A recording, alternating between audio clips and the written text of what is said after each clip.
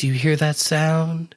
That is the sound of the waves crashing against a bay. But not just any bay. It's a Baywatch, because this is a Baywatch podcast. In fact, this is Baywatch Rookie School, a podcast where two men who have never watched Baywatch before try and watch Baywatch. I'm Morgan Thrapp. And I'm Michael Eisen. And here is our singular fact for this particular episode. It's a real cool one. It's written by Lee Goldberg and William Rabkin. It is directed by Michael Rhodes, and it is originally aired January 5th, 1990. So it's our first one in the new decade, and they are starting this decade off with a whimper because this episode was really boring. I don't know what you're talking about. I think this episode was really cool. Oh, yeah. Yeah, it's sure something. So as I'm sure you've noticed by now, things are a little bit different. I'm going to let the cat out of the bag. We decided to mix it up because we were really bored by this episode and thought this might be more fun. So for this one, Michael's going to take us through the plot. Normally we would give you some more facts about the episode and, you know, a little more preamble about guest stars or what was going on. But there is none of that because this episode sucks. So Michael, you want to take us through this one? Absolutely. So we start this episode on the pier because why not? Mm-hmm. And we have some guy who's like, the pier is really cool. And we've all worked here for years and years. And to commemorate that, we bought a certified armored car that has a electrical fingerprint reader. And we have $1 million, I think. It's a lot of money. I think it was like 10,000, but they do talk about it like it's a lot of money. Look, Austin Powers inflation tells me that it is $1 million, and there's $1 million or whatever in there. And for $5, you can take your picture with the $1 million. Now, what we don't see is that there is a demon living under the cracks, and that demon is erosion. And so the wooden planks are eroding, and there's some guy checking on them, and you can see them falling apart. So yeah, that's that. And then we cut to, you see, Jill and Trevor need to join a volleyball tournament because Jill wants to beat her ex, who was a volleyball player, and she was a volleyball player, and they were pro. He cheated on her, and she decided that she didn't want to play volleyball, so therefore she's as bad of a person as he is. That's what the show is telling us, because remember, everyone, volleys before hollies. I got nothing there. So she teams up with Trevor, and then Shawnee and Eddie have a dispute because Eddie wants to go on vacation with the boys, and she's like, well, spend time with me, and he's like, no, I need some guy time. So instead what happens is Shawnee and Eddie go to the pier, and she tries to have fun while Eddie listens to basketball, and it's just a bad boyfriend.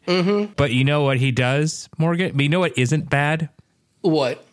Saving kids from death. Because what happens is that a kid takes a picture with the money, and then the erosion really kicks in, and the armored car starts falling. Eddie saves the girl, and Shawnee also helps, and then Shawnee and Eddie end up in the armored truck, which flips over the pier and into the water. Yeah. Eddie gets stuck between a armored car and a hard place and is dying, I guess. While we're talking about the kid who gets her picture taken with the money, there's two things I want to talk about just real quick. One is that slightly earlier in this episode, we see Hobie getting his picture taken with this money and with the two very scantily clad women who are there as well. And one of them kisses him just straight on the mouth because it's the 90s and it's okay to kiss a kid. No, that's not what happens, Morgan. What happens is Hobie kisses her. Oh, right. It's still bad. It's still worse. Bad. It's worse. All of it's bad. But he, after getting his picture taken with this woman, runs over to Mitch, and Mitch tells Garner that, you know, Hobie has pictures with a whole bunch of different people, like Richard Nixon and Alf. And my favorite is he goes, Richard Nixon, Alf, and Tammy Faye Baker, which I was like, Tammy Faye Baker? Like, that name doesn't mix. And I don't know, people don't know who Tammy Faye Baker is. Tammy Faye Baker is this famous American Pentecostal TV evangelist who would preach on like the 700 Club and stuff like that. And she would do this big spectacle and stuff. There's a bunch of musicals about her too. Same with Amy McPherson, also TV evangelist Pentecostal, who I actually saw the musical for. It's a musical written by Kathy Lee Giffords, and it is the longest musical I have ever seen. I saw the test run in Seattle. It was 5 hours long. Holy shit. A 5 hour long musical with one intermission. No. Yeah. Mind you, this wasn't the world premiere of it. It already had a run. Oh, no. So this is them testing it the second time.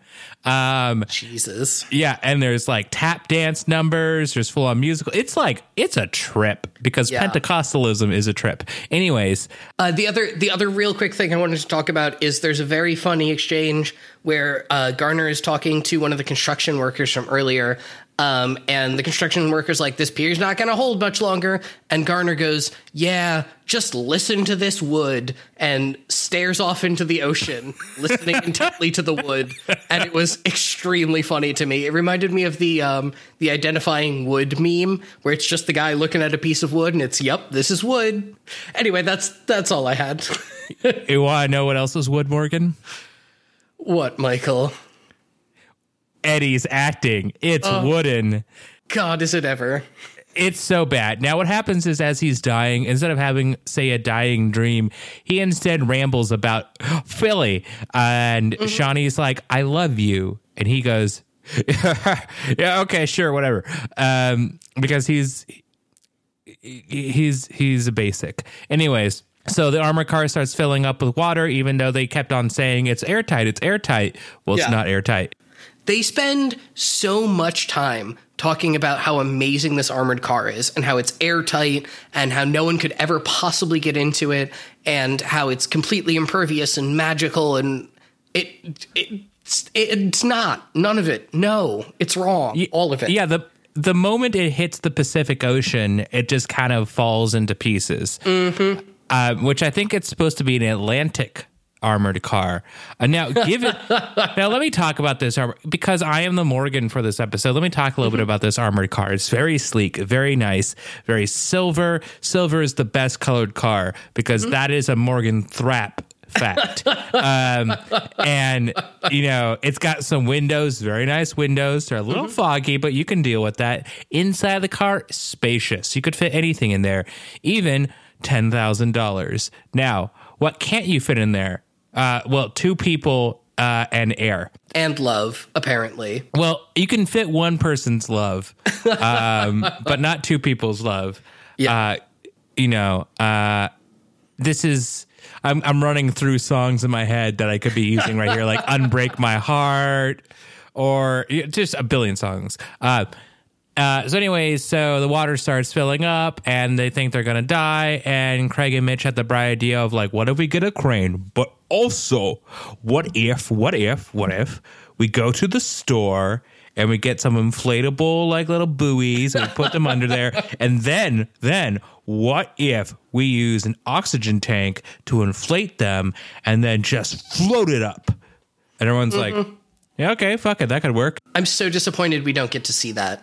We don't. In fact, what also we don't get to see is they say, okay, well, what if we lift it up? But then how do we open it up? And they're like, well, there's a team coming. Well, the team never comes. Nope. To like open it. They ran out of time. And here's why they ran out of time. Most of this episode is slow-mo shots of volleyball. I played a little bit of volleyball in middle school. Now, mind you, volleyball in Hebrew school is not really the highest caliber of volleyball, especially not men's volleyball, because there were no men's volleyball teams, but our women's volleyball was actually pretty decent. I, on the other hand, I'm not bad at volleyball. Let me first preface this with, I'm not bad at volleyball. Mm-hmm. However, I also sprained my middle finger 3 times on a beach ball. Ooh. So I know. But the quote in our yearbook that was attributed to me was, "Get the cold spray." That's not a joke. Yeah, this volleyball, it's a lot. It's so much of the episode, and basically the entire point of it seems to be an excuse to do slow-mo shots of women in bikinis jiggling.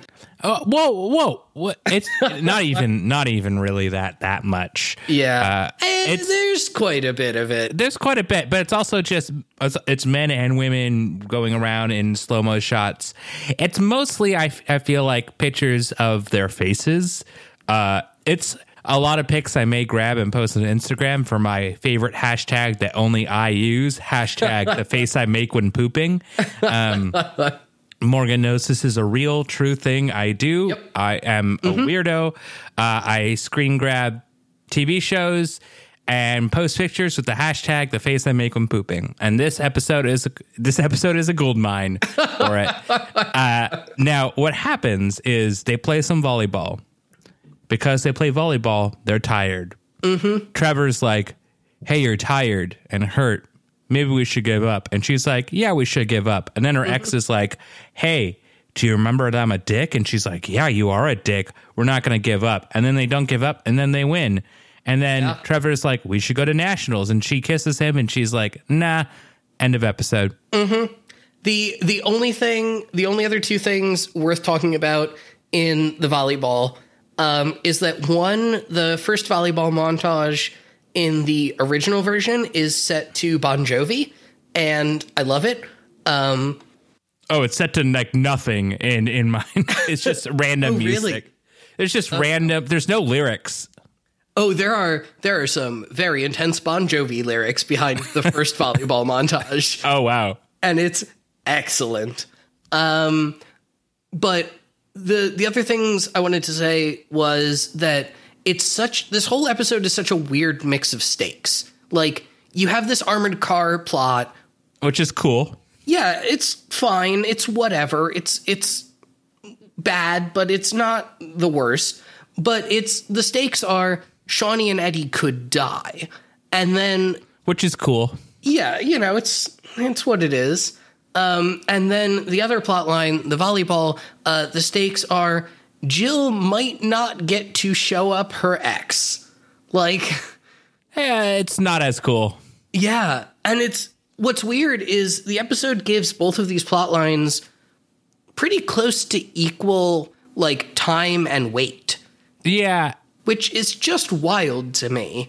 This is, Morgan, I think we can safely go to our ratings for this episode. Yeah. Morgan, what would you rate this episode? Again, on our scale, which is 1 is you walking on the beach and it's muddy and there's twigs under your feet, and a 10 being sniffing Mitch's abs. Yeah, I'm gonna give this about a 2. And I would say that it is much like pulling your shoulder in a volleyball match, except this time it doesn't go away when the plot needs it to. I'm going to give this a 1, which is walking on a muddy beach with twigs under your feet, because that would be far more interesting than this. I at least have something to keep me awake. This is our worst episode of Baywatch, I think. Yeah. It's so beyond boring. There's like, I know I watched a tiny bit of the next episode. Already, it's better than this. Like, this is just... Oh, that's good to hear. It's boring. Ugh. And like, I did not like this episode. It feels like Baywatch did me wrong here. I'm like, yeah. I've complimented you. How could you do this to me? Yeah. Would you, by chance, say that you felt like this episode had cyberbullied you? Yeah, I would say this episode did definitely cyberbully me into wanting to go to bed earlier. Well, that's good because the two of us have just watched a very informative PSA on how to stop bullies that I think both of us agree will be a much more interesting topic for today's episode. Yes, Morgan, because what is today's episode about? Today's episode is about the 2015 film Anthology. Yeah, it's actually it's three different short films that have been stitched together with some additional interstitial footage. And of course, we are talking about the wonderful film written, directed, and produced by the absolute genius of a man from Virginia. He is a pastor, I think, or at least religious at times. He likes Jesus. He does like Jesus, but he does also like weed. And he likes guns a lot. Yeah. But to stop, stalling for time, his name is Derek Savage. It's actually not. It isn't? No. That's a stage name. Oh my God, that's amazing. Would you like to know what his real name is? Derek Cat? No. I'll give you one more guess. Okay. I'll give you a hint. Sarek Savage. No. I'll give you a hint. It's not Derek. Oh. It's not Savage either. Is it Daddy Cat, as he is referred to at one point during this movie? No, it is Baby Doll. So his real name is Daryl Ray Evans, which seems much more accurate. Yep. And apt. Yeah, I believe that. But yeah, this film is Cool Cat Saves the Kids. Baves the Kids? Also known as Cool Cat the Superhero, I believe, which is literally just this same movie, but with 3 extra scenes that they added in. Yes. Now, we should talk a little bit. So Derek Savage is along the lines of your Tommy Wiseau's, of your Neil Breen, but more prolific, really. So Derek Savage's first claim to fame was that back in the 80s, he posed for Playgirl. He's not actually. I just want to throw that out there for when you Google search him later. Now, so in 2012, he made 3 video shorts. He made Cool Cat in the Hollywood Parade, Cool Cat Stops Bullying, and Cool Cat Finds a Gun. And then he made Cool Cat Saves the Kids in 2015, which is a compilation of those 3. Now, after that, he started making some other things. In 2016, he made Gun Self-Defense for Women, a documentary. It's crazy. Quick fact on gun self-defense for women. Up until 2014, it was called Gun Defense for Ladies, when he changed it to be more progressive, I guess. No, you have it reversed. So 2016 was Gun Self-Defense for Women. Then 2018, he re-edited it to be Gun Self-Defense for Ladies. Oh, okay. Yeah. Then he decided, I need to host my own award show called the 420 Awards, hosted on April 20th each year. Mm-hmm. Then what happened was he was going to make a short called Cool Cat Stops a School Shooting. Now, he's still working on Cool Cat Stops a School Shooting as a feature-length film. But instead what he did was the original short was turned into Cool Cat's Crazy Dream, which is on YouTube. Now, in 2020, here's what he has going on. Derek Savage is making Cool Cat Fights Coronavirus, where Cool Cat fights coronavirus, and his arch enemy, Dirty Dog, who is a coronavirus truther. Also, he has a video short upcoming called Cool Cat Flips a House, which, okay.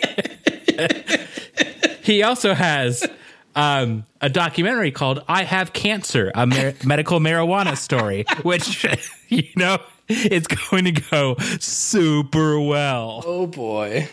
Now, again, if you've seen a Tommy Wiseau movie, a Neil Breen movie, one of those like prolific directors, you basically know what's going on here, where it's shitty editing and everything else, and someone who thinks kind of way too highly about themselves. Cool Cat stands out by being so much worse. yeah, it's worse than all of those. It's exceptionally funny if you like those kinds of things, which Morgan and I do. I was dying of laughter. Yes. Like, I could not stop laughing. I had to maybe punch my esophagus a few times. You know how it is. But many will find it unwatchable. I don't think it's unwatchable. I think it's just if you're not attuned to bad movies, you won't really like it as much. Yeah. But if you are, you're going to love Cool Cat Saves the Kids. Yes. But Morgan, I think we should talk about it a little bit more in depth. I think we should. Cool Cat opens with a very long opening credits sequence in which Cool Cat does a little dance as the credits appear around him. His dance is amazing, and I can't even begin to describe it other than he just kind of like wiggles back and forth and spins his arms and then points at the place on the screen where the credit is about to appear. I like to think of it as the modern renaissance of Napoleon Dynamite inspired interpretive dance. Could be, or maybe the actor who plays Cool Cat doesn't know what he's doing. Yeah, I would believe that, as evidenced by the rest of this movie. Yes. Now, we should also add that the Cool Cat himself is played by a man named Jason Johnson, a man which I cannot stop laughing at. It's just a funny name to me. And Jason Johnson quit being Cool Cat, except for on YouTube videos. Yes. Which makes no sense as a clarification.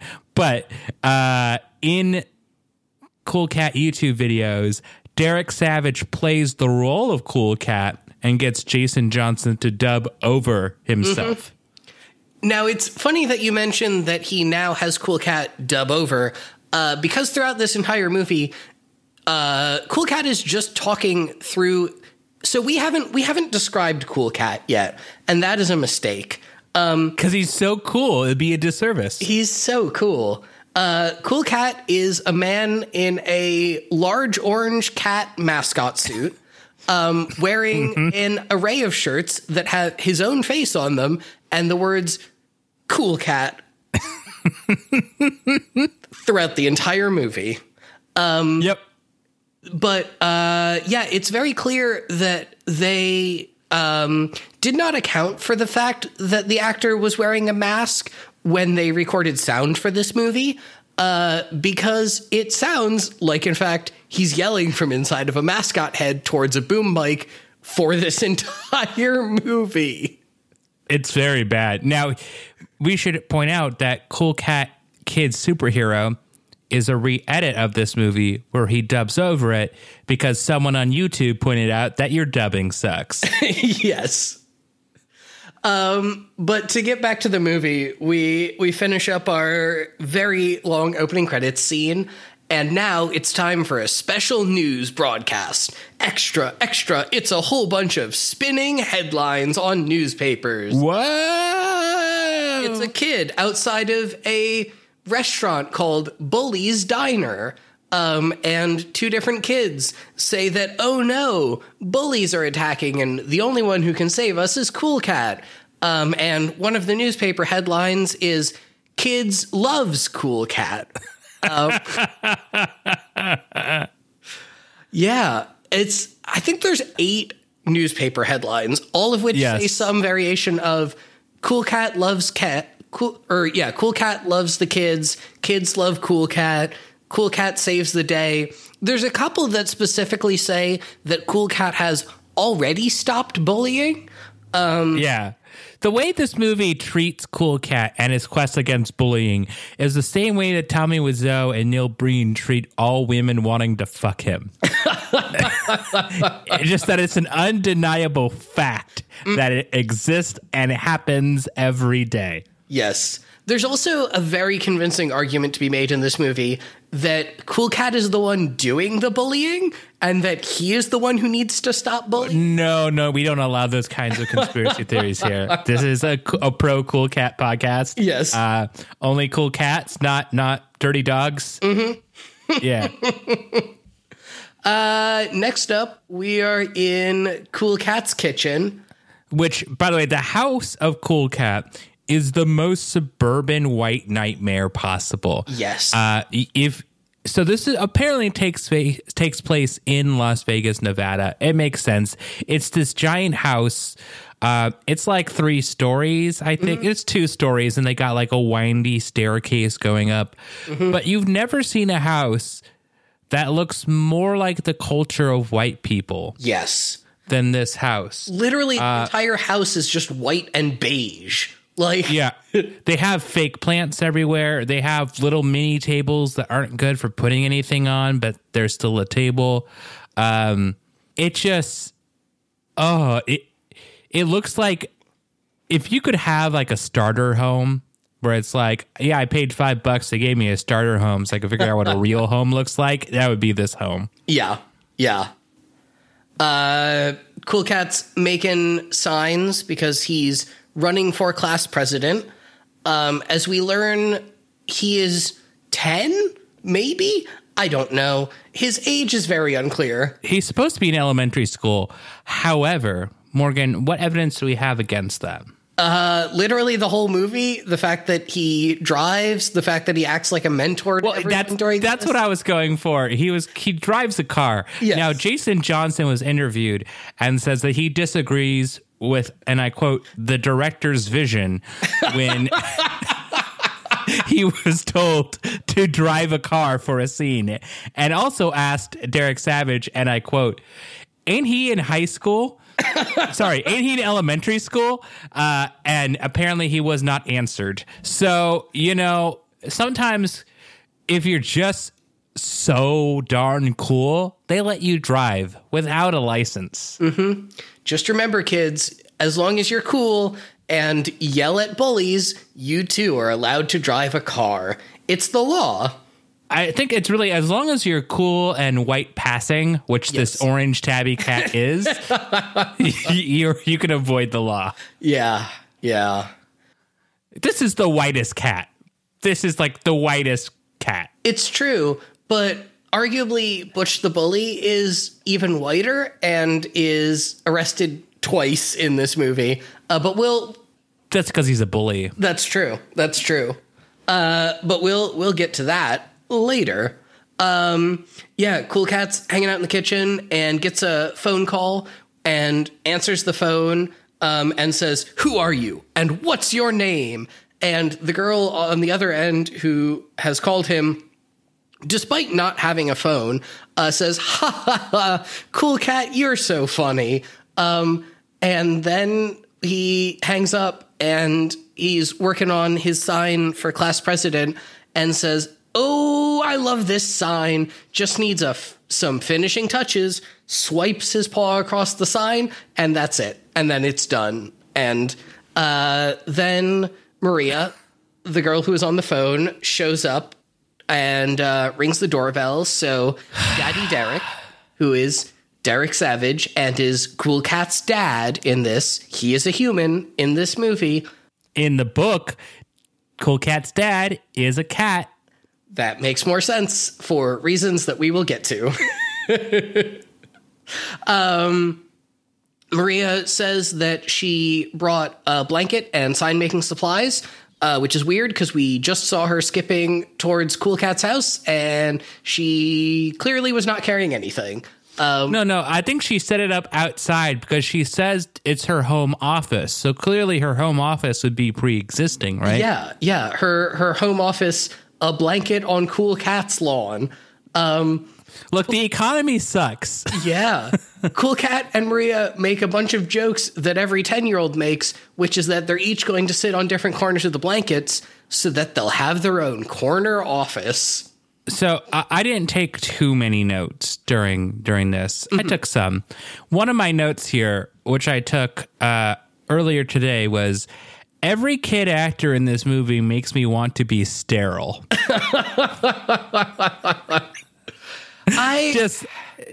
They're the worst.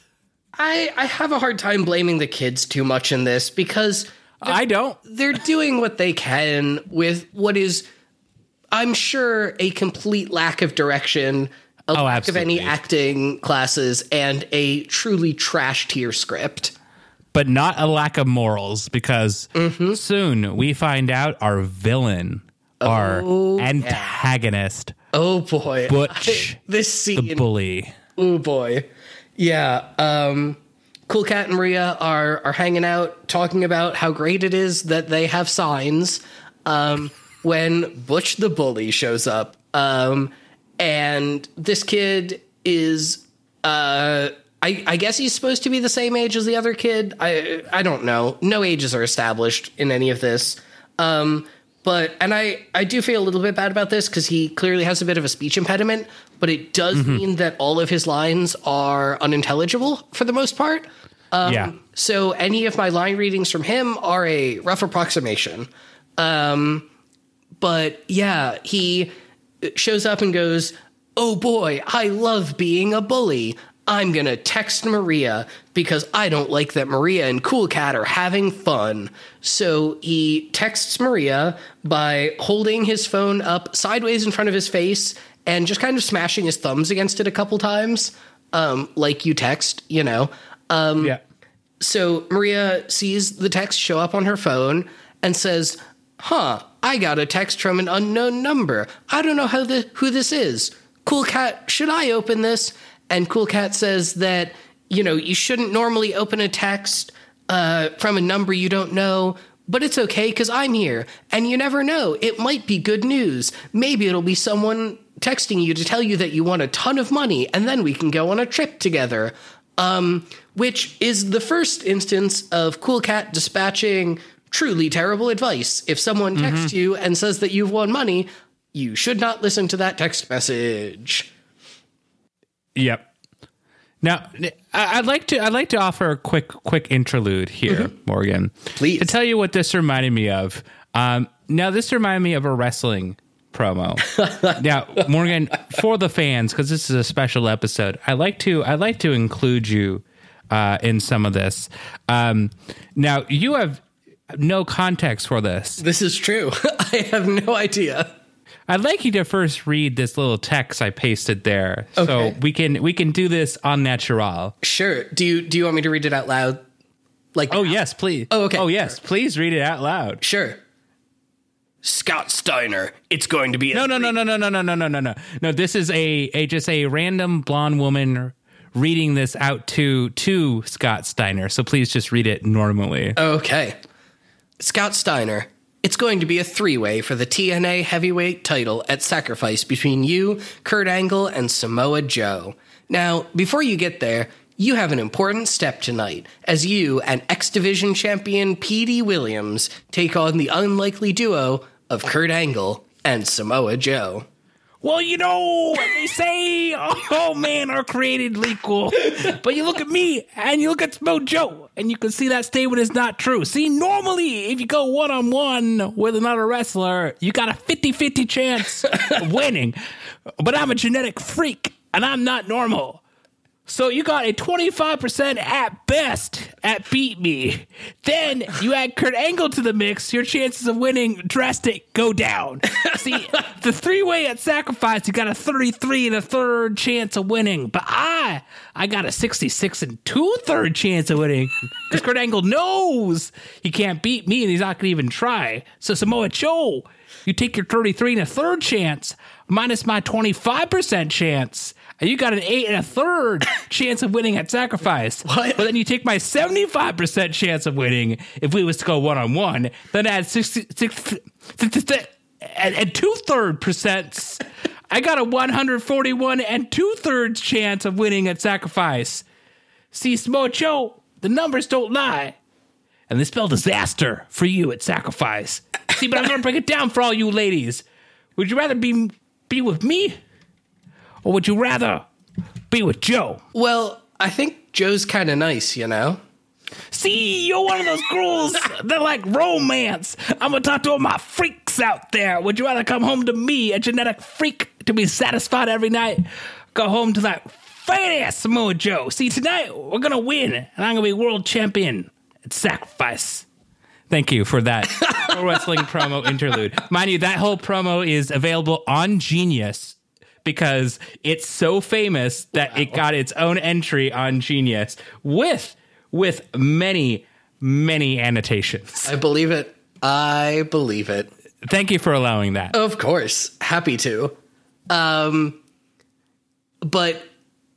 no, I don't have a good segue here. I'm just going to cut that. I thought I did, but I don't. It's hard to come back from that. It really is. Yeah. I can, if you want. Oh no, I can run with it. The text Maria got is a text that says, and this is one of my favorite lines in the movie. It is a text that says, "You're ugly and your hair looks like rat hair."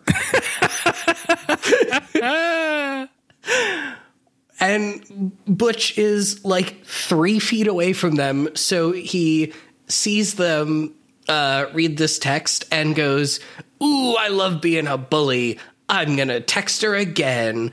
And the text comes in. Cool. Well, before that, Cool Cat also needs to tell you this very important sentence, which is, "I'm Cool Cat, and I love all kids," even though he is also a kid and supposed to be in elementary school. But he is 6'5". Yes. So it's very creepy. There's a very, like, weirdly zoomed in, long held shot on Cool Cat's face while he's saying this. The cool kid. The cool kid. But so yeah, Butch decides to text Maria again because he just loves bullying so much. I mean, it's in his name. He is referred to throughout this entire movie as Butch the Bully. Yep. And so he texts her again, and Maria says, "Oh boy, there's another text from the same number. Should I open it?" And Cool Cat says, "Hey, maybe they're sorry and they're texting to apologize, so you should open it." Ooh! Ooh! And nope, it's another text that says, "You're fat and ugly." And Maria says, "Cool Cat, am I fat and ugly?" And Cool Cat says, "No, Maria, you're beautiful." Ooh. Oh, He does, in fact, say "ooh" many lot. times throughout this movie. he also then says, Butch is a bully and he has no friends. Yes. Yeah, he keeps just ragging on Butch and being like, Butch is a bully and bullies don't have friends, and so Butch isn't cool. And friends are cool, Yeah. and therefore he's cool because he has friends. And I'm like, look, dude, like your Socratic logic ain't working here. But Butch still isn't tired of punking Cool Cat and Maria, which is what he says, and is definitely what punking means. So he then calls Cool Cat, having gotten tired of bullying Maria, and to tell him, "Cool Cat, more like dumb cat." I punked you. And yeah, and Cool Cat responds with, "Ooh." After this, Butch still isn't done. This kid just loves bullying. It's why it's his last name. So he goes to the box of convenient bullying supplies that's on the side of the house. It's a blue Tupperware bin. And he pulls out a can of spray paint, and runs over to one of the campaign signs that's in Cool Cat's yard, sprays a single line across part of it, and goes, "Oh no, the wind blew spray paint in my face." And then, having been foiled with this plan, he goes back to the box and grabs another can of the same color spray paint and runs off. And Cool Cat finds out, and he offers us this very moral intensive line. It's so wrong to steal. Butch also teams up with 2 other people to create a new wrestling faction called the Bad Boys. Now, it's really just the letter B, and they say, "I think it stands for Butch." She goes, "No, you dumbo. It's Bad Boys." I also, speaking of those two boys, the way he names them does in fact sound exactly like a wrestling group, because he runs over to these two kids and goes, "Hey, Jamie, and you boneheads." There's only one other kid. So is that kid's name You Boneheads? It's an inclusive term. Mm-hmm. It's very inclusive. I call all my friends boneheads. I was going to say, like, he spray paints a wall and Cool Cat sees it and is like, I gotta stop this. Mind you, everything Cool Cat says is done in the most infuriating way possible. Yeah. And that's part of the reason why I love this movie. Yes. And so he runs up and Butch gives one of the boneheads, boneheads. I can't figure it out yet. I'm still learning. I'm woke, I swear.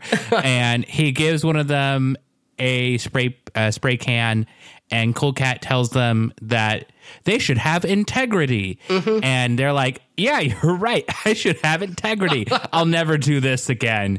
And that's how Cool Cat stops bullying. Oh, yeah. I guess. There's two great lines in this scene that I do not want to skip over. One of them is, so Butch gives the spray paint to Boneheads, Jamie. I don't know which kid is which. I like how the other one is Boneheads. Exactly. Yeah. It's like, what was your name? Bully. What about you? Boneheads. What about you? Jamie. Okay. But yeah, Butch runs away after giving the spray paint to one of the two kids, and Cool Cat shows up and goes, "With friends like these, who needs enemies?" Which is not the same. That's not a thing. Nobody wants enemies. Yeah. And then he asks them why they're tagging the wall, and they say, "We're only tagging this wall because no one loves us." And then Cool Cat says, "That's not true. I love all kids." Stare into my eyes as I feast on your soul. But having solved the mystery of Jamie and the Boneheads, he goes back to his front yard with Maria, and we get our first instance of a thing that happens too many times in this movie, because even once would have been too much, which is Cool Cat scratching his own belly and shaking his leg. You know, like a does. Well, he's got stank leg. Everybody knows what stank leg is. He's got that, and he's rubbing his belly, and just goes ah. It's the most uncomfortable thing. Yeah.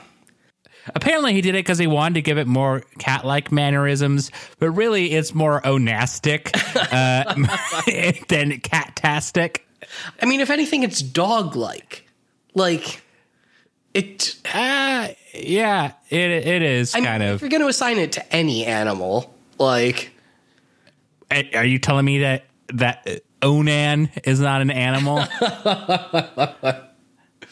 It's called the snake for a reason. That is... I don't know. We should not put that joke in the episode. Yeah, Daddy... so they're back in the yard, and Daddy Derek is here, and he's gonna get Maria and Cool Cat some lunch. And now we get our first view of Mama Cat. It is literally the same cat suit, but with fake lips and a dress. And some eyeliner and some fake eyebrows. Mm-hmm. And it's terrifying. It's bad. It's very terrifying. But yeah, she makes Maria and Cool Cat some sandwiches, which they eat approximately 3 bites of. And then when asked how lunch was, Cool Cat says, "My belly feels great." This is the point in my notes where I say, as someone diagnosed with ADHD in 1997, I feel safe saying that this is what untreated ADHD is this movie. It's such a trip. It's like when you were a little kid and you come up with all these ideas that have no narrative, like, through point. That's what this is. But a 58-year-old man wrote it. Yeah, it is. I mean, like, you see the term fever dream tossed around with regards to, different, bad movies or nonsensical TV shows or whatever. But this truly feels like a fever dream while you're watching it. Like, you know what else feels like a fever dream, Morgan? What? The literal next scene, which is a fever dream. Yes. Oh my God. He actually, in the next scene, enters a dream sequence via seizure, I think. Like his eyes are wide open, even though we've proven later on in the movie that they can close the flaps. Yeah. So he has his eyes wide open, starts shaking violently, and then enters a dream. But before that, we've got to check our email. Oh, that's true. That's true. Because so Cool Cat and Daddy Derek are going to go to Hollywood because they have an appointment there. But before they can do that, Cool Cat's got to go check his email and sing his first song, of which there are many in this movie. There's 3. There's 4 in the credits, but I can't figure out what the 4th one is. I think it's a remix. Could be. But yeah, he goes to check his email and sings a song about how he's surfing the web, surfing the web, surfing the web, surfing the web.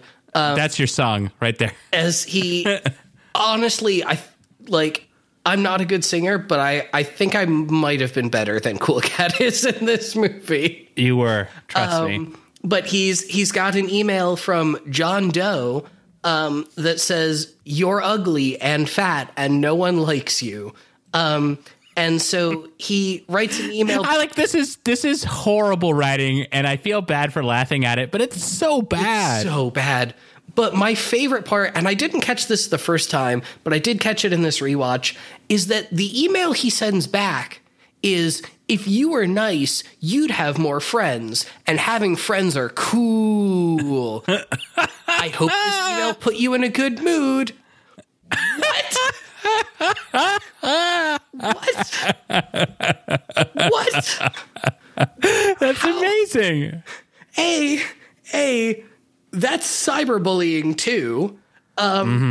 B, why would that email put you in a good mood? And then John Doe responds with more. John Doe responds with more cyberbullying, and then like you said, we're off to Dreamland. Now, in Dreamland, he has a dream again about bullying, and then is like, "I can deal with it," and then just gets up and deals with it. Yeah, specifically, so he has a dream where floating butch heads are floating around and laughing at him. So he punches one of them and then says, "Oh, wait, I can't punch bullies because I might get in trouble." That's the reason you shouldn't punch, because you might get in trouble, not because you shouldn't punch people. Yep. And then, he wakes up and does another one of his patented leg shakes. I like to think that if Cool Cat was a pro wrestler, his signature move would be the leg shake. Like Hulk Hogan has hulking up, where you punch him and his face and he starts shaking a little bit, and you punch him again, he starts shaking, you punch him a third time, and he just stands up and points at them and goes, "You!" But the Cool Cat, he just gets in the ring and starts stank footing, Honestly, I feel like he could win a match just by going into the ring in his suit and just going, "Ooh, ooh," and no one would want to fight him. So I don't mean to make all of this every week about wrestling, but there's just so much content to it because it is like the 5th nerd pillar. There's this event that's held every year called Joey Janela's Spring Break, and is run by a guy named Joey Janela, who was on Doughboys. You may have heard of him before. He runs this event. It's absolutely wild. He always gets like some sort of like old veteran to come out and also like makes these weird random matches. So like one example match is Invisible Man versus Invisible Guy. So it's 2 men who are invisible, and the only way the referee can see them is by wearing cool 80s shades. So the whole match is you watching the referee being able to see what's going on and just like miming to you what's happening, which is amazing. Like, you would really appreciate this because it's all pantomime. Interesting. Another one he does is like he'll get like all these random gimmicks he just invented for the show and put like 30 of them in at once at a ring and have them like try and throw each other out. So it'll be like Jungle Man, which is like totally not Tarzan. But then it'll also like have Tarzan, and then they'll like be confused about which one is supposed to actually be in the match. And they're like, no, you go. No. Like I'm the mistake. Sorry. Like, it's just like really random stuff. Cool Cat would be perfect for this. Yes. Like, there is an audience for people who would pay to see Cool Cat wrestle. And that is me.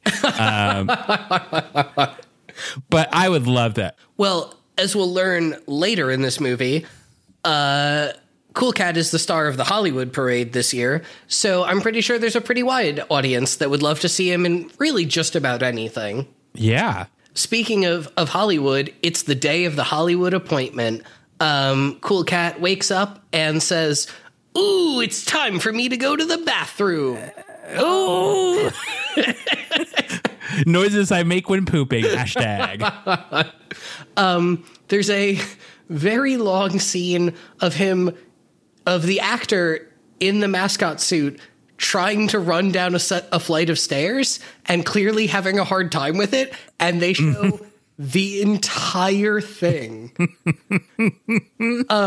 He goes downstairs to have some breakfast with Derek. And Derek says, "Now, Cool Cat, make sure you say goodbye to Mama Cat before we leave." And then the next scene is the two of them getting in the car, and that never happens. Look, you need to just teach the idea of morals rather than the actual application of morals. Mm-hmm. It's like, look, I believe that, you know, women should be in the workforce. However, in practicality, I want her to be in the kitchen. Exactly. It's classic central left ideology. And I think Derek Savage is really just a center left basic bitch. I don't know what the fuck he is. He's all over the place. Yeah.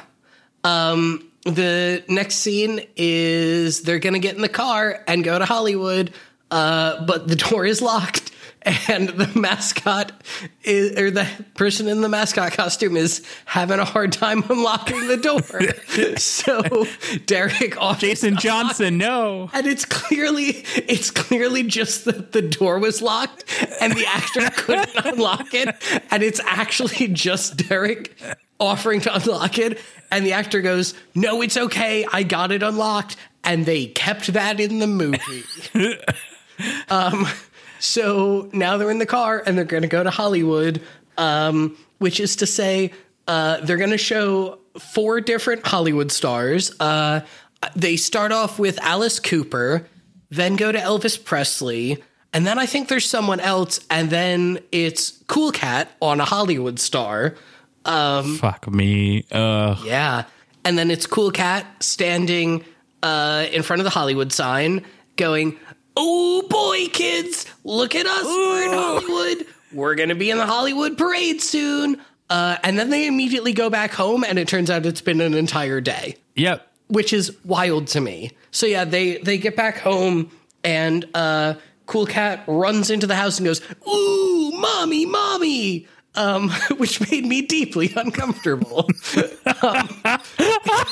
He tells Mommy Cat that he's going to be in the Hollywood Parade, and she goes, "What do you mean?" And Derek says, "Yeah, I know, it's wild, but some people just came up to Cool Cat and said, 'Hey, would you like to be in the Hollywood Parade? I think it's going to be a really good opportunity for him.'" And Mama Cat says, "Okay, you can be in the Hollywood Parade." And then we get to watch him walk back up all of those stairs, still having a real hard time because I'm pretty sure the visibility out of that suit is atrocious. Yep. Once he gets up to his room, he calls Maria to tell her that he's going to be in the Hollywood Parade, and she says how proud she is of him. She's his only friend because he's a bully. Mm-hmm. And bullies have no friends. And then the actor spends about 6 takes trying to hang up the landline that he's been holding because mascot hands are imprecise. And then he does another leg shake, and I still hated it. It's very bad. But then the day's over, so it's time to go to sleep again. Now, is this... I forgot to write down, is this the first time we see the sun? Yes. Oh, Jesus God.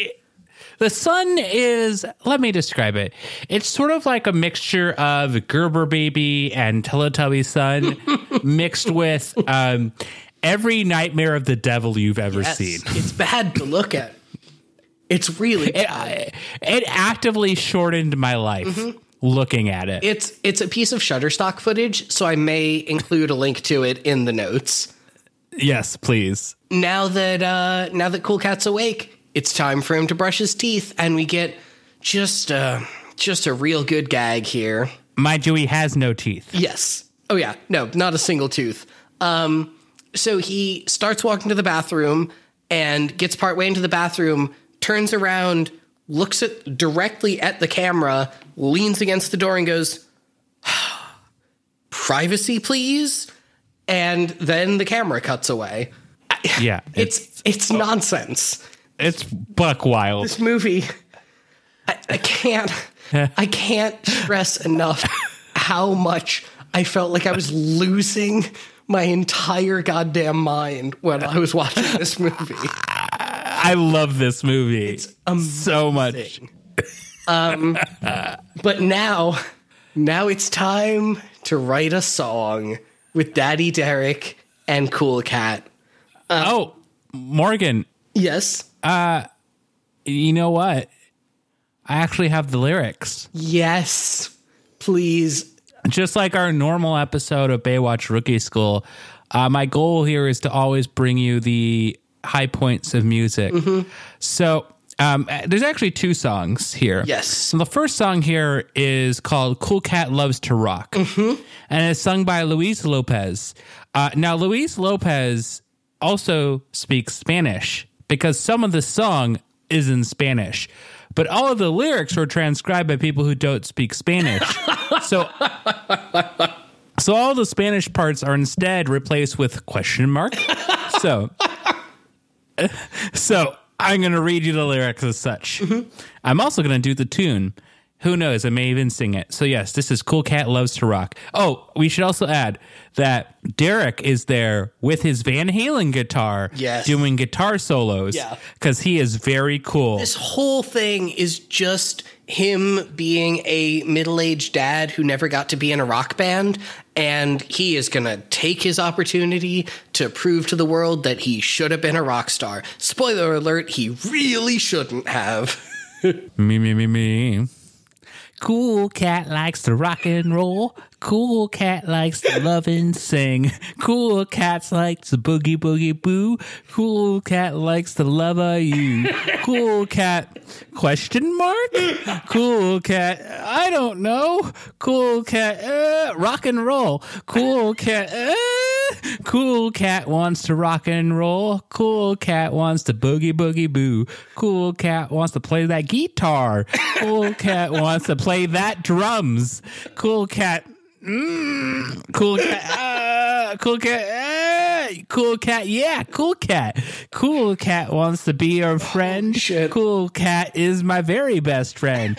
Cool Cat wants to play that guitar. Cool Cat wants to play that drums. Cool Cat. Cool Cat. Oh, yikes. Cool Cat.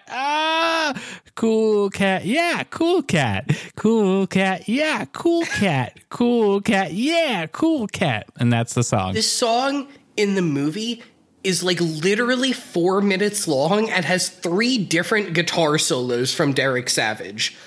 Also, when it's done, he spends like a solid minute just telling Cool Cat that his guitar is from the 80s and was signed by Van Halen, and there's a couple of very lingering shots on the signatures. That's how you gotta know he's cool. Oh my god. But now, just when you think, oh thank god, the song is over, I don't have to listen to this anymore, the entire screen goes dark, and Cool Cat says, ooh, it's dark in here. I hope I can find the light switch. And he does, and then there's a green screen behind him, and he says, "Oh boy, we're in the green screen room now." And then he goes, "Ooh, I wonder how you turn this thing on." And clearly, again, it is the actor just not having anything to do. So he presses like 4 different buttons on the remote and then says, "Oh boy, now we've got ourselves a nice urban cityscape," which is the Seattle skyline. And then we get the next song. So this song is called The Cool Cat Boogie. It's by Jeremy Sai. Wait, this is called the Cool Cat Boogie? Yes. That is not a word I would use to describe this song, but okay. Okay. Well, it's because the word boogie is in this song. Yeah. Okay. Now this one's not really a singer song. So I'm gonna do this for you. Now I need you to know, all of you, I've never revealed this before. I've been lying to all of you. I actually am a professional musician, which is why all of the music sounds so great. So here is me, definitely the professional musician, doing this professional good song for you. Okay, you ready? 1, 2, 3, here we go. Yo, yo, yo, my name is Cool Cat. I'm the coolest cat there is. I love to play and have fun, and I'm always on the run. The sun is shining, and I'm feeling fine. So everybody listens to the words I'm saying. Cool Cat knows the time of day, so we asked to say it's time for you and me to boogie. Latin musical breakdown number 1. Verse 2, I'm a cool cat, yeah, and I love to play. I'm the coolest cat there is, and I'm here to stay. Loving life and full of joy that makes happiness for every girl and boy. I dance right here, then I shake it right there. Drop the cool cat boogie, and we can all play. This mean dance really makes me happy. It's a cool cat boogie, and I love to play. Latin music breakdown number 2. Bridge, dancing, oh yeah, and there's no right or wrong. The rules are simple as long as you move along. Little steps are cool and big steps are too. You can do the cool cat boogie and it's good for you. It doesn't matter if you're young or old because when you boogie, it's all for gold. I'm feeling strong like I belong, so everybody come and dance along. Latin musical breakdown number 3. Verse number 3. Now we're moving and having fun. The cool cat boogie is right for everyone. I love to dance and boogie all day. Cool Cat is the coolest cat, and he loves to play. I love to read books, and that makes me cool, and that's why I'm happy when I went to school. I love to dance and move around, and the Cool Cat boogie is my favorite sound. My favorite sound, my favorite sound, my favorite sound. Musical breakdown number 4. This time less Latin.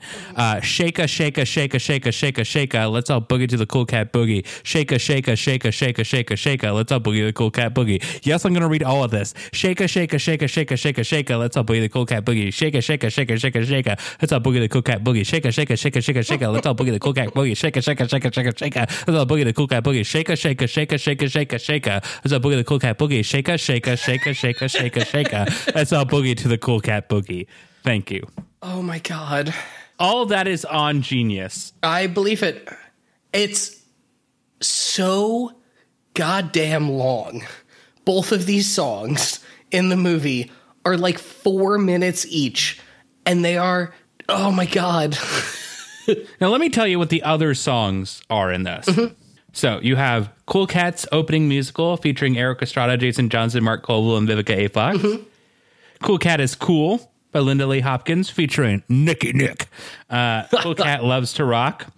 This one, which I'm very sad we didn't see, but I'd like to do a little bit for you of. Mm-hmm. And that's called Cool Cat Rap Master. What? Here are some lyrics. Hip, hip, hip to hop, hop, hop. I got a story to tell you about the coolest cat. His name is Cool Cat, and the kids love him so. So you better watch out because he's the anti-bullying hero. Oh, no. He's a rap master. Everyone knows it's true. So you better not forget, so you're cool too. So you want to rap and be real cool. Samoa Joe, a sacrifice. The cool cat and the rhymes will come to you. How is this movie real? But this is the next paragraph is my favorite part. Mm-hmm. Some rappers talk about crime and violence, but the real OGs preach that peace is power. Oh, I bet ask what makes Cool Cat the rap master. Then they hear his rhymes and they know the answer. Oh, Jesus Christ. I didn't think it was possible to get more white than the part of a rap song they did include in this movie. But Cool Cat, you have surprised me again. They outwhite themselves in this song because in the middle of the song, there's a part that says interlude. This song sounds so sweet, so let's have fun and do a repeat. And they do the whole thing over. That's on the level of just starting the song with like, my name is Cool Cat and I'm here to say I like making raps in a major way. Yeah.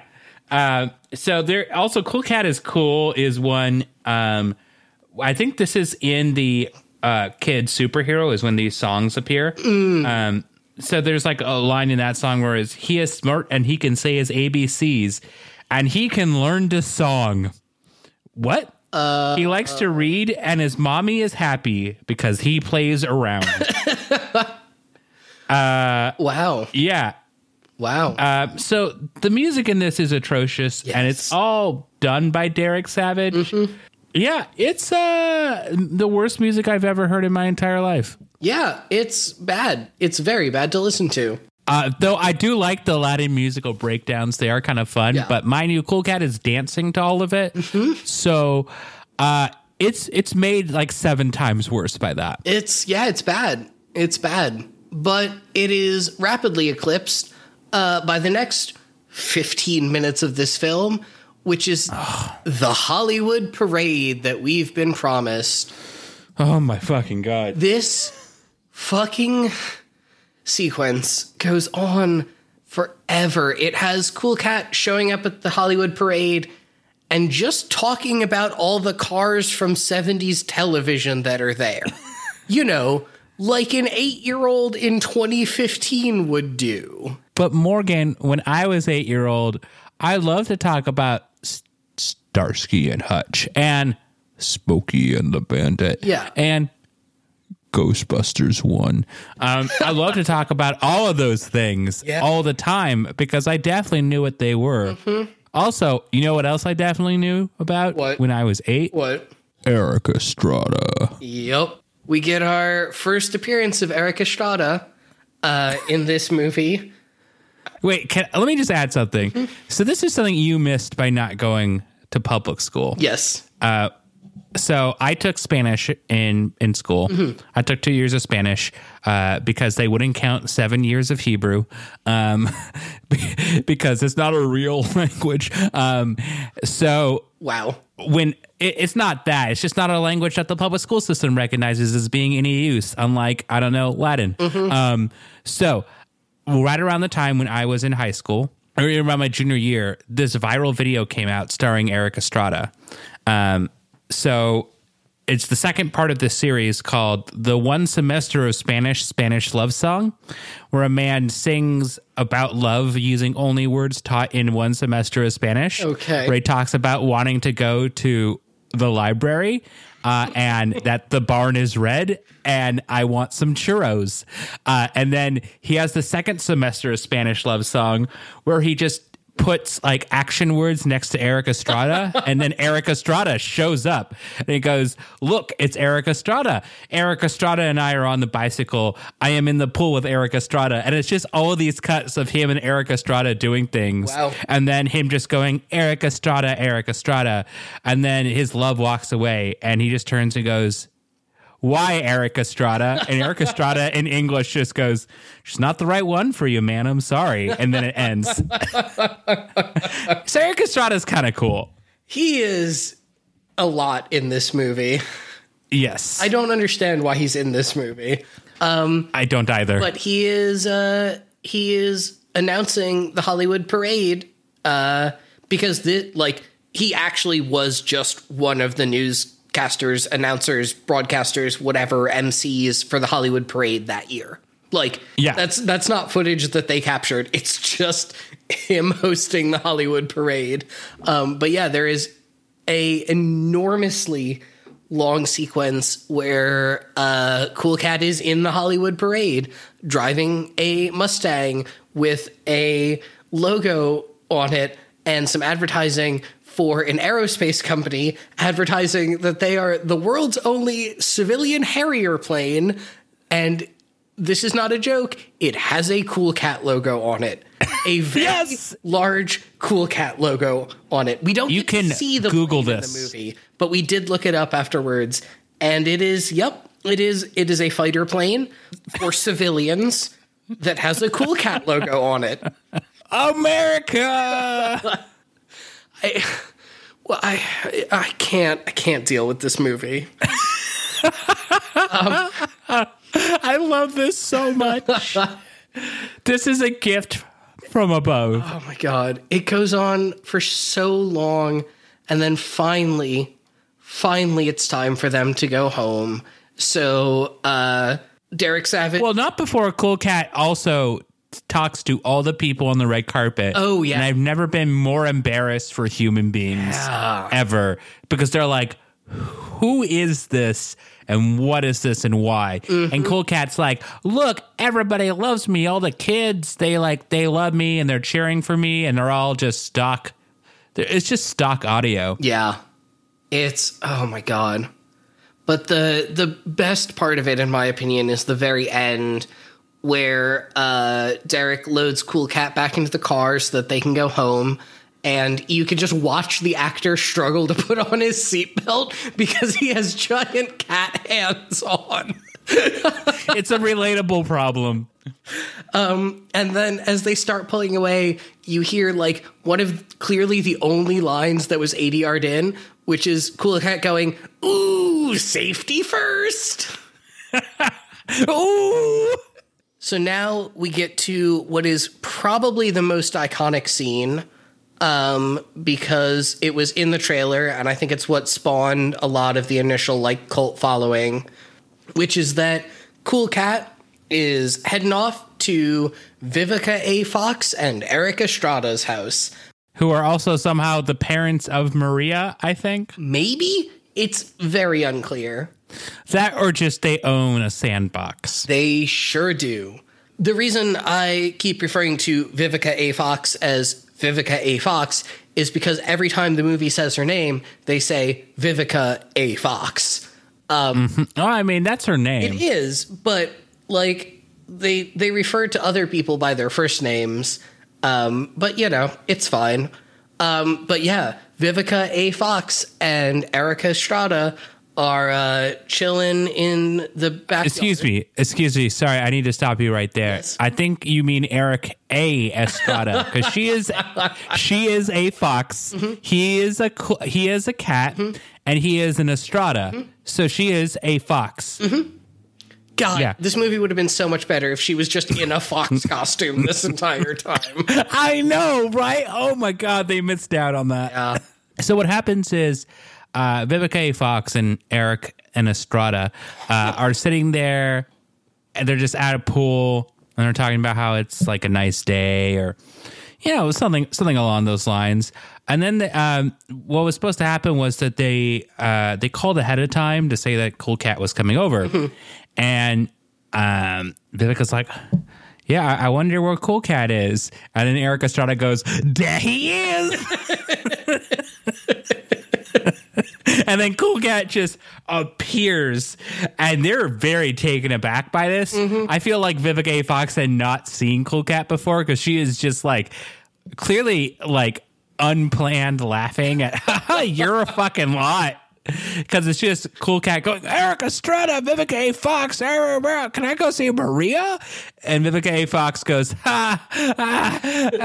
yeah, sure. To be fair, she could be laughing at that, or she could be laughing at Eric Estrada, who just went, there he is. And like, listeners, you think we're joking here, because we're not. No one would give a line reading that is, there he is. Please, I'm begging you, watch the trailer for this movie and see Eric Estrada go, there he is! Because it's the most inspired line reading I have ever heard. Well, then afterwards, he goes, would you like some lemonade? Yeah. But what's amazing about that line is, so the full line is, hey, Cool Cat, how would you like an ice cold glass of lemonade? Like he goes from 0 to 1,000 over the course of the word lemonade. Now, what also happens is, so during this scene, the whole point is that Cool Cat is going to go play in a sandbox with Maria because that is what 6'5" elementary school students do. And then Butch, the bully, comes out. And so Butch is like watching them, and then Eric Estrada and Vivica A. Fox see this, and Vivica is like, who's that kid? I'd probably want to... I have this specific line written down just in case you don't.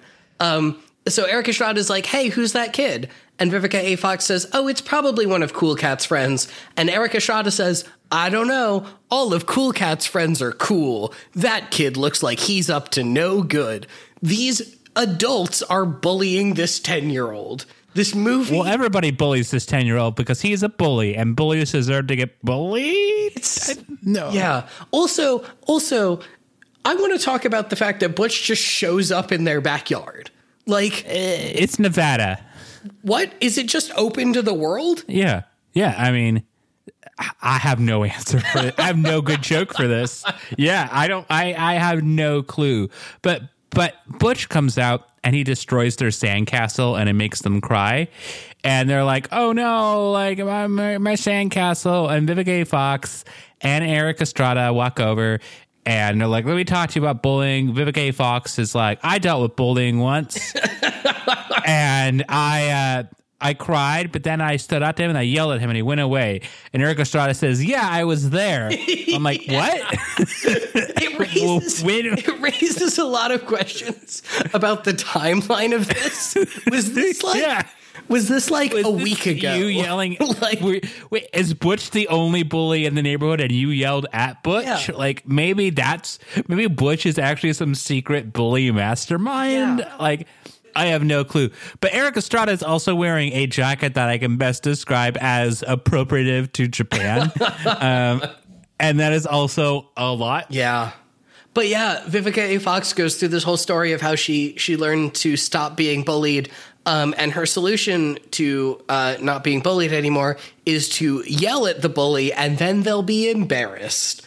Because that's how that works. It's bullying. Yeah. It's just bully the bully back. Mm-hmm. And Cool Cat is like, yeah, that's what I have to do. Mm-hmm. So Butch decides that he's going to make a second repeat of the crime. It's been 30 seconds. Like, yeah, and he's like, I got to go around. And he goes, I love being the bully. So he comes back, tries to kick over the sandcastle, and Cool Cat just like shouts at him like, no, no. And I guess at one point Butch is like, no more. And he's like, I'll get you for that call, Cat. And yeah, it's kind of the scene. Mm-hmm. Yeah. Yeah. The only other thing I want to talk about in that scene is that after the first time he kicks down the sandcastle, Cool Cat tells him being a bully isn't cool and bullies never have friends, which again just really feels like they're picking on this kid. Like, right. Like, you don't have to be a dick to him. Like, clearly he's going through some shit and that's why he's bullying everyone. Also, his last name is The Bully, as far as we're concerned. We're not sure if the is canon, but it is absolutely bully. Because I don't like to think he's the bully. I think he comes from a family of bullies. Mm-hmm. You know, him and his dad, Bully Club. Mm-hmm. We do learn his dad's name later in the movie. I think it's like Jim or Jeremy or it's James. It's James. So James. Now this is again the part where I like to introduce a concept from wrestling, because why the fuck not? There's this famous match. It's called the hog pen match. Mm-hmm. But what happened was they're gonna put you in a hog pen on the back of a truck that's going down the 405, and you have to wrestle on that. Now, I know what you're saying.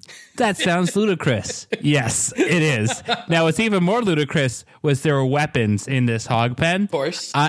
There's this very famous moment where someone pulls out this like baton and tries to hit the other person. But the commentator goes, oh, he's got that big black bully cock. And it's just quoted. Oh, I'm sure. Forever. And I love that. That's great. Yes, I just wanted to talk about that. Yeah. I mean, honestly, it's as relevant as fucking literally anything else in this movie. Absolutely. Now, Morgan, I think the next part of this movie is the most serious part of this movie. Oh, it Sure is. Because now it's time for Cool Cat to prove that he can earn a living, that he can really take care of his share of the upkeep of the house and feeding himself, because it's time for him to enter a writing contest. And the first prize is $100, which he tells the two parents about. And I want to talk here very briefly about the fact that I don't think they ever used the same name for either of the parents more than once in the movie. They are called at various points Daddy Derek, Mr. and Mrs. Cat, which raises just about a million questions that we don't have time to get into.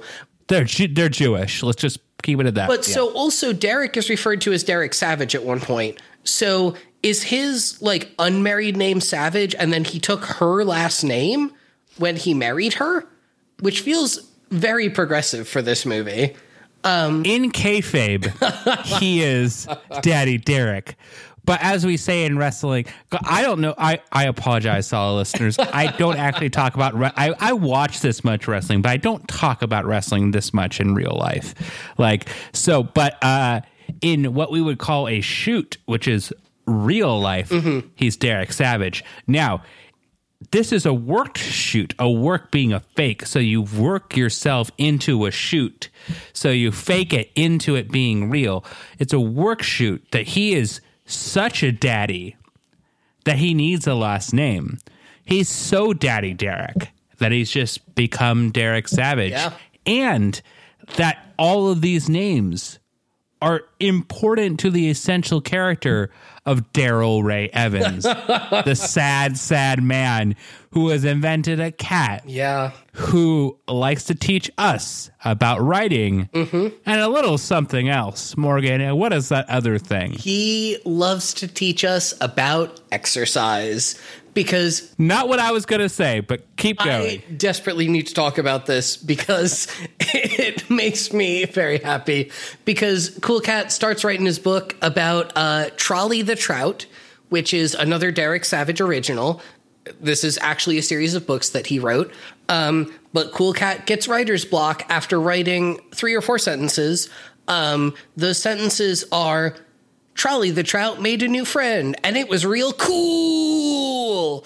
And then the next sentence is, and then Trolley the Trout made another friend, and it was still cool. But It's not, though. It's not cool. It's not. But he gets writer's block, so he decides he needs to do some exercise to clear his mind and clear his body. So he does 4 jumping jacks and then punches the air twice while counting to 4.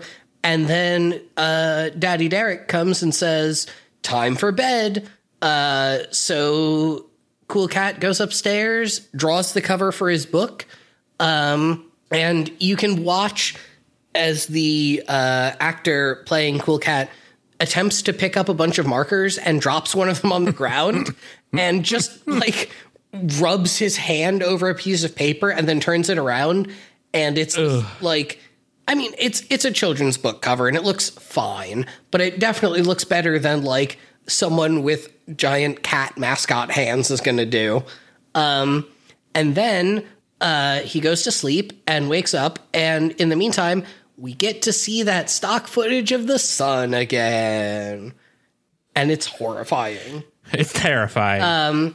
But now that he's awake, got a good night's sleep, it's time to finish the book, where he writes one more sentence, and that sentence is, and then Trolley the Trout made a new friend, and it was cool.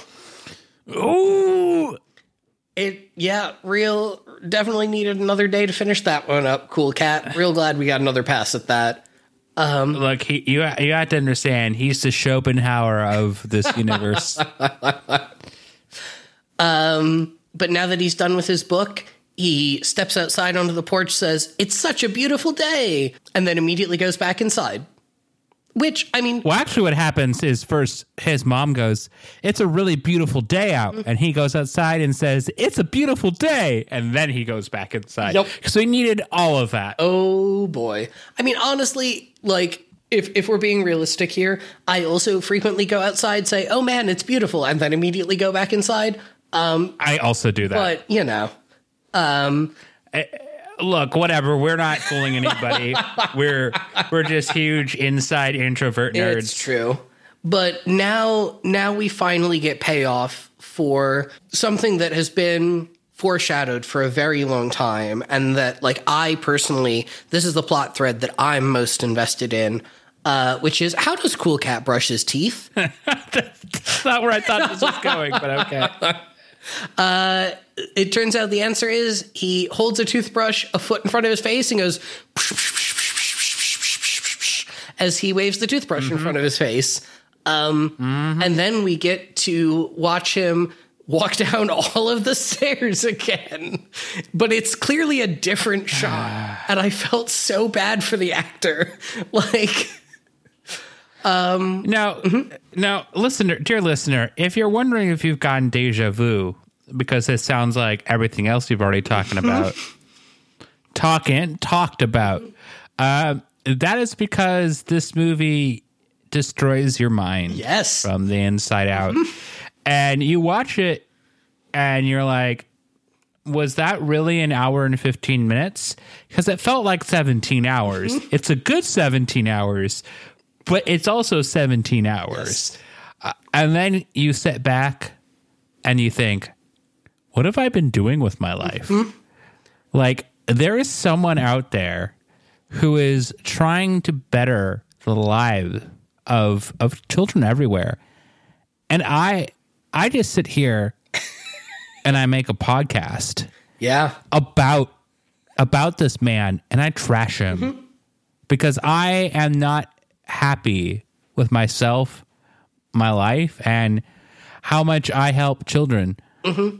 How little I help children, really, because I don't. Because this man is a true hero. Now, that is what I would say if this were a good movie. But this is a bad movie, so I'm not going to say that. I will agree with you that, in fact, it does feel like deja vu. Because this movie rots your mind, and we watched it last night, almost exactly 24 hours ago at this point. And I literally have not had 20 minutes pass where I didn't have something Cool Cat related in my brain since. Same. This whole day, I've just been thinking about Cool Cat. And I've had two 2-hour meetings, and I was talking for most of them, and I was trying not to go, ooh. I have spent much of my day today walking around my apartment where I live by myself going, ooh. Listeners, if you never hear from me again, it was Derek Savage. This movie is a tumor, but it's the only good tumor like ever. And we still haven't even gotten into the last part of this movie. God, we haven't. We're starting to run a little long, so we're going to rush through most of the rest of this movie, which is fine, because even if we didn't, it would make an equal amount of sense. Cool Cat goes downstairs. He eats his breakfast too fast, so Mama Cat asks if he ate enough food, and he said, I sure did. Ooh. And then Mama Cat says, okay. And then Derek says, just make sure you play in the front yard so we know where you are. And then Derek and Mommy Cat flirt, and I hate it. I hate it so bad. It's so bad. Like, he actually flirts with her to a degree that is just unnecessary. Yeah. Oh, this movie is buck wild. So it's nonsense, and it's about to get so much wilder because two of Cool Cat's friends show up, Maria and another kid whose name we never learn. And the other kid has a bouncy ball that he's showing off because it's made of rubber or something. An actual line from this movie. But he's bouncing it, and then it goes into the street, and the kid runs into the street without looking both ways and almost gets hit by a car until Cool Cat and Maria yell at him that a car's coming. So what actually happens is first they go, wow, do you think he's going to notice that there's a car that's about to hit him? And then he runs towards the street. Then they go, oh, hey, don't. Yeah. They spend so long deliberating whether or not they should tell this kid who's about to be hit by a car that a car is coming. Now, mind you, so he doesn't get hit by a car. That part's great. And then they immediately hear a boombox talking about there's a burglar and he's stealing candy from people. Specifically, they say someone is on the loose in the neighborhood stealing candy from babies. Yeah. And then a kid runs into the middle of the street. The thing we just said was bad. And says, hey, a kid stole my candy. Now, mind you, he's not a baby. He is an elementary school student. Hey, a kid stole my candy, and there he is. And it's Butch with a book. Now, also, he stole his books. And there's candy just comedically falling out of his pocket. And he's going, ha, ha, ha, ha. I love being a bully. And then Cool Cat runs out into the street without looking both ways. And we get... how would you describe this visual effect? It looks like anime speed lines, I feel like. Yeah, that's what I would say. It's the only time in this entire movie there's been a visual effect over everything. It's because he's a kid superhero. Yeah, exactly. He's a kid superhero, so he needs to show his powers. Yeah, it's, oh my God. But yeah, he chases Butch through the street. Like we literally just said that you're not supposed to do. Literally, the way to watch this movie if you're a kid is to just do literally the opposite of everything Cool Cat does. And that will be actually... Also, the way to watch this movie if you're a kid is to do hard drugs. Yeah. I feel like... But also, everyone should watch this movie. I'm just saying that. I feel like the hard drugs might be less harmful to a developing mind than this movie. You did say last night that sometimes you wonder if you should have kids just so you can fuck them up by showing them this movie. I never claimed to be a good person. Fair. But yeah, Cool Cat chases Butch until he gets hit by a police car. And then the police officer who, Michael, I believe you have some facts about this police officer that our listeners should know. Would you care to share those? So yeah, the police officer is portrayed by a well-known former porn star named Steve Crest. A casting decision that is, I'm reading a quote here, a casting decision that is both baffling and inappropriate considering that this movie is targeted towards children. And they spend an inordinately long amount of time of them like thanking this police and him talking about how important police are. Yeah. I literally don't know where to start with this because they cast a former porn star in this kids movie as a police officer. Like, if there's one sentence that sums up this movie, it's that. Yeah. Well, it gets even better, I think, which is our next crisis. Yes. The end of this scene, I do want to talk about very briefly, which is that now that they've resolved the fact that Butch is a criminal and he's going to jail, Cool Cat's friends all gather around Cool Cat and say, "You're so brave, Cool Cat. We should make a movie about you, and we should call it Cool Cat Saves the Kids." Ha! Get it? It's the title of the movie. I'm dumb and I like porn. Yeah. But now I'm a kid and I like porn. That's me, Derek Savage's target audience. God, what the fuck is this movie? Yeah. But now it's time to play Treasure Hunters. But first, since it's been, how long would you say since the breakfast scene? 5 minutes? About 10? Yeah, about maybe? Less. No, yeah. 5 or 3. Well, it's time for lunch now. What a day. Yeah. So Maria, Cool Cat, and the other kid go inside to go have some lunch. And you know what's playing on the radio in the background? Why, that's Cool Cat Loves to Rock and Roll. is playing on the radio in the background.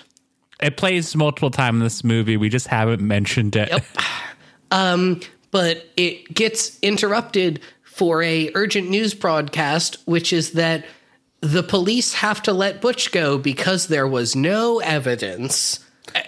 Again, it's been... Let's be generous here. It's been 30 minutes since Butch was arrested. Yeah.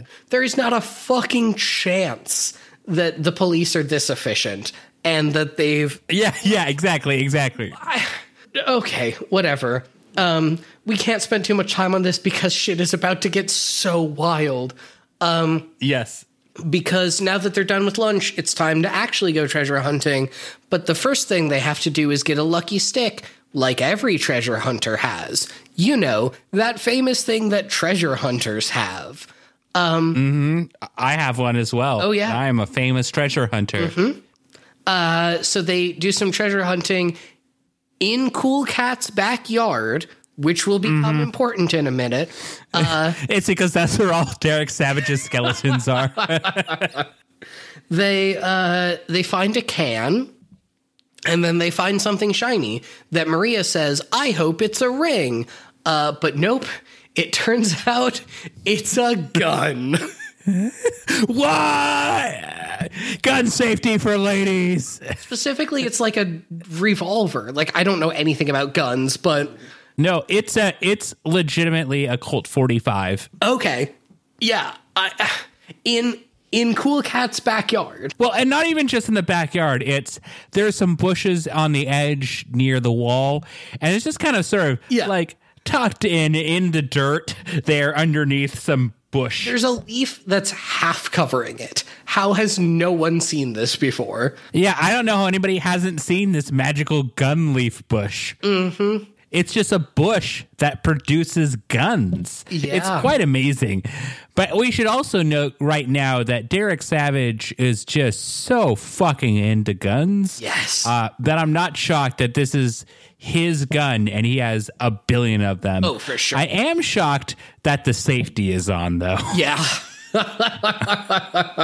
Because he likes to shoot them guns. Oh my God. There's an amazing video that I recommend you all watch if for some reason you feel like you need more Derek Savage in your life, which is him talking about the 420 awards that he hosts while shooting a shotgun at a target. And at one point, the shotgun gets replaced with the award trophy that he gives out at the 420 awards before being replaced again with the shotgun. This man is indescribable, and you all need to get as far down this rabbit hole as the two of us have, because I refuse to accept that I will have no one else to talk about Derek Savage with. I'm here, Morgan. You can talk to me about it. I exist. What am I, chump change? That's what I'm saying, like, I need to be able to walk up to a stranger at a bar and as my opening line go, so what's your favorite Derek Savage work? Because that's the only way I'm going to meet someone at a bar, let's be honest. I've just realized that ideally what I want in a partner, or really who I want to be going on dates with, is someone where I can go up to them and be like, okay, if you had to pick one, just one, would it be Cool Cat finds a gun or Cool Cat stops bullying? And they would have like an in-depth answer of the merits of each. Exactly. That's what I'm saying. I just want to date myself. We are spreading the good word here, much like Derek Savage. So what happens is they find a gun and they kind of poke at it with a stick, and Cool Cat is like, a gun? What do we do? There's a gun. We should tell an adult. So they tell an adult, but that bully Butch steals the goddamn gun, and now Butch has a gun. I'm not fucking with you. Butch has a gun. Specifically, his plan is that he's going to steal the gun so that he can get lunch money from the other students. Which, like, my dude, you now have a gun. You can think much bigger than that. Yeah. It's not well thought out. But so yeah, Cool Cat and Maria and the other kid go and tell Derek that Butch has the gun, and Cool Cat says, we should call the police. Ooh. And Derek says, normally that would be a good idea, but I'm just going to call Butch's dad and talk to him about it. And then we have this phone exchange that is brilliant. And by brilliant, I mean insane, because Derek calls up Butch's dad on the phone, and Butch's dad is clearly standing behind the camera, like on set behind the camera, and just yelling his lines at Derek. Because the like disparity in audio quality between the two of them is just bonkers. Yes. But yeah, Derek is like, oh, you got to talk to Butch. And Butch's dad is like, oh, yeah, I'm definitely going to do that. And Derek is like, cool, problem solved. And no, it super isn't. But then he's like, oh, you should all just walk home by yourselves, because the bully with a gun never messes with people who are walking home alone. Of course. And then the next morning, they're all just going to walk to school. But this time, Daddy Derek's going to be there, which again somehow makes them safe. I don't know. It doesn't make sense. Yeah. But they find Butch and Boneheads standing outside of the school, just holding the gun and looking at it. No, I actually have some of this part. Oh, written, yeah, please, go ahead. Which is, so Butch is holding up the gun and whatever. But the police come, and Bonehead says, oh, no, it's the police. We're in trouble. Oh, my mama's gonna whoop me. And that's, it's very, very random. And then Porn Star Police come, which is definitely a show I want to watch. Yes.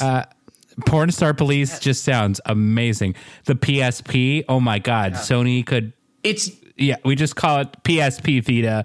I feel like it's definitely an Adult Swim show that stars absolutely like Rob Corddry and all of that gang from like Animal Hospital and all of that. You mean Children's Hospital? Wasn't there also a show called Animal Hospital that he was on? No. What show was that? Anyway, keep talking. I'm going to Google Animal Hospital because I know it was a show. Maybe it was. So it had Rob Corddry, it'd have Ken Marino, and they would play Jimmy and Bimmy, and that would be their names. But so the police get them, and he's going to arrest both of them, even though Bonehead was just getting bullied and didn't have anything to do with the gun. He was just getting his lunch money taken. He puts him in the cop car. And so he throws him into the cop car, and Butch gets roughed up, and he's just like has his hands behind his back, and he's clearly going to go to like juvie or something, and they drive away. And then Daddy Derek is like, okay, you're all good now. You're safe. Okay, great. Yeah, it's really, really bad. Yeah. So then nothing important happens. They get home, and then everything kind of comes to a close, which is one important thing in that scene, which is another great line from this movie, which is after Butch gets arrested, Derek turns to where the cop is and goes, look, the problem is over. Oh, yes. That's my favorite line. Oh, look, the problem is over. Oh, my God. You can't write this shit. So good. So the show I was thinking of was Animal Practice. Okay, there we go. Which you should still watch Medical Police, by the way. Yes, I do need to watch that. So what happens is everything kind of comes to a close, and we find out that Cool Cat won the national writing contest and won $100.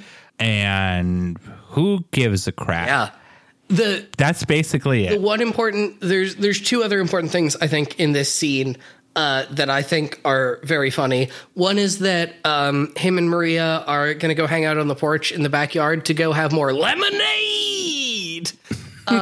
And specifically, they're drinking it out of the same cups that Eric Estrada and Vivica A. Fox were using in the previous scene. It's to keep the juices intact. To keep the vodka intact, because seriously, that's what the two of them must have been drinking. But yeah. That's what we call the dare. There it is. He is. But yeah, Bonehead shows up and apologizes for bullying, and Cool Cat gives a whole bunch of advice on how to stop being bullied, most of which comes down to just tell an adult, a thing that works to stop bullies. Generally, bullies and people who tease you as a kid are people who respect adults and will listen when they say, hey, stop making fun of this kid. And it definitely won't make it worse. At this point was the point that I realized that this Bonehead we're talking to is in fact not Paul Benjamin Arthurs, a.k.a. known as Bonehead, the original rhythm guitarist for the band Oasis, but in fact an elementary school student. Wow. Yeah. That's a me joke right there. I am very proud. If you ever look up a picture of Bonehead, you'll be very happy to see what Bonehead, a.k.a. Paul Arthurs, looks like. Because it does not at all look like this small Asian child apologizing for graffiti. Yeah, I believe you. But we do get the best piece of advice in this entire movie when Cool Cat tells you how to defend yourself against cyberbullying. And his advice is, well, you can't do anything about it if you don't know who it's coming from, so you should really just ignore it. Oh my God, this movie, it's like it's trying to be informative, but it doesn't even know what the hell it's talking about. Anyway. Yeah, that's Cool Cat Saves the Kids. Now, we need to add that there is extra things you need to watch with Cool Cat Saves the Kids because you'll become obsessed, which is Derek Savage's Easter message, which is just ramblings. He keeps on calling the audience baby and baby doll. He finds random spikes around his house and then talks about how they were used to hang up Jesus. He talks about some things which I'm like, that's not actually what happens in the New Testament. But you can just make up stuff if you sound interesting enough, which he doesn't. No. So he's pretty much failing at that. There's also his videos where he just shows off his workplace, and he seems fine and all right when he's doing that. But he's just a crazy, crazy man. And the other thing to keep note of is the fact that, again, this movie is 5 years old, and when it came out, there were a lot of YouTube reviews of it, and he got them all taken down, basically. It became more notable because of that. And so if this ever gets taken down, you'll know who to blame, and that is Lee Goldberg and William Rabkin, and also Michael Rhodes, director of Baywatch Season 1, Episode 12, Armored Car. So Michael, on a scale of 1 to 10, where 1 is walking on a muddy beach while sticks stab you in the feet, and 10 is sniffing Cool Cat's abs, how would you rate Cool Cat Saves the Kids? I probably would have to rate it an 11. And I would say an 11 is, just making mouth moves with Derek Savage. Just putting some hot lip on lip, just pressing it on there and trying to make a stamp. Oh yeah. That's an 11 right there. Yeah. I'm gonna agree. I think it is also an 11, and I'm going to say that an 11 is a nice cold glass of lemonade. Every time you say that, Discord clips, and I love it. This is maybe, we watched also God's Not Dead 2 last night, and that's worse, but this is also kind of the worst movie I've ever seen in my entire life. Other than God's Not Dead 2. I wasn't expecting for this movie to get beaten in the same night. But really, ultimately, the reason why we talked about all this is because Armored Car was just such a bad episode of Baywatch that we wanted to do something else. And we thought it'd be so much more fun to do this. We've always talked about, the possibility that we would have done like a bad movie podcast, but everybody else kind of does that. So this is our chance to just, get this out there.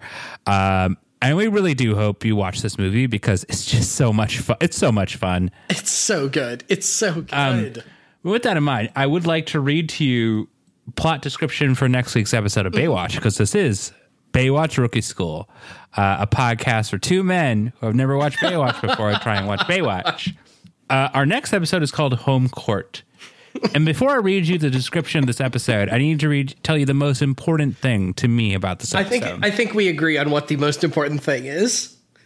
Just a guess. What about next episode? Yeah. Okay, what do you think it is? The way court is spelled? No, but that is not even close. So, Home Court introduces a new main character named John D. Court to the show.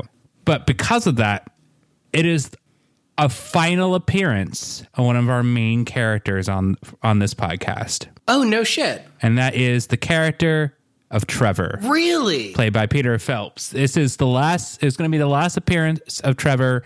He will be credited in every other episode, but this is the last actual appearance of Trevor in Baywatch, which is kind of rough. I was going to say, they give him a real shit send-off with Armored Car.